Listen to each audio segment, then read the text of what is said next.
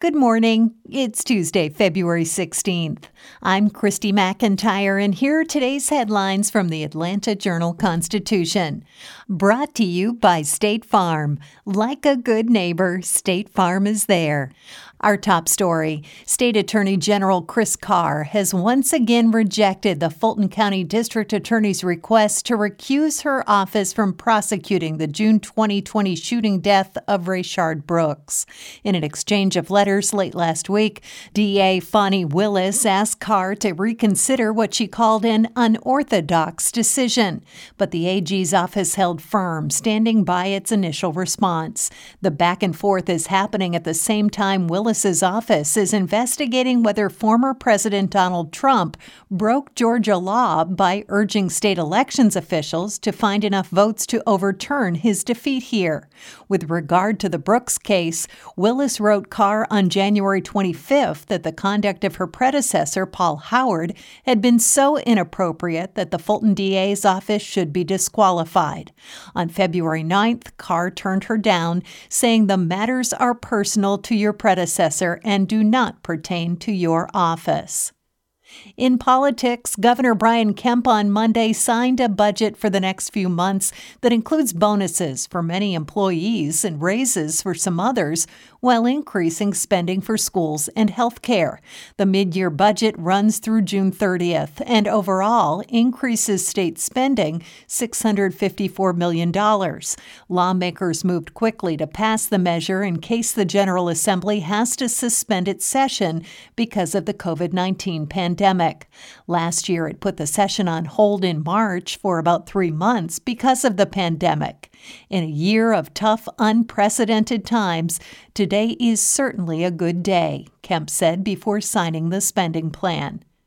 In other news, Fulton County's Elections Board is set to meet Tuesday for a vote on Elections Director Richard Barron, following an invalid closed-door vote to fire him last week. County communications staff announced the special called meeting over the weekend. The sole agenda item, a vote on the director.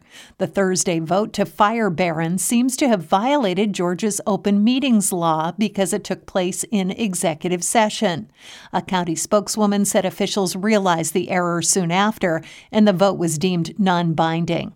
Calling an executive session lets officials discuss sensitive issues, real estate transactions, pending litigation, and personnel matters away from the public. But Georgia law requires that all votes of officials be taken in public. The Elections Department sent a letter Friday with about 50 signatures supporting Barron, saying that he is responsible for our success, and his firing would be an unwarranted termination. And finally, former U.S. Senator David Perdue took the first steps toward a potential comeback bid by filing campaign paperwork on Monday to explore a challenge against Democratic U.S. Senator Raphael Warnock. The Republicans' aides say he still hasn't decided whether to challenge Warnock next year, though the Atlanta Journal-Constitution reported earlier this month he has essentially frozen the field until he decides whether to mount another bid. A senior Perdue advisor characterized the filing as a necessary legal step, but added that the former senator is leaning heavily toward running again.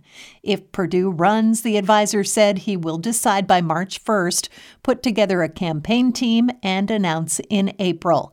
Another person close to Perdue said the former senator was keeping the powder dry and all options open if he decides to pull the trigger. That's all for today. Check back each weekday morning for more from the Atlanta Journal-Constitution or go to ajc.com. Have a great day. You don't need to break the latest story to get great rates on your car insurance. With State Farm, you could get surprisingly great rates just for being you. No inside scoop required. State Farm offers coverage that meets your needs at a price that's easy on your budget. And that's news worth sharing. Like a good neighbor, State Farm is there.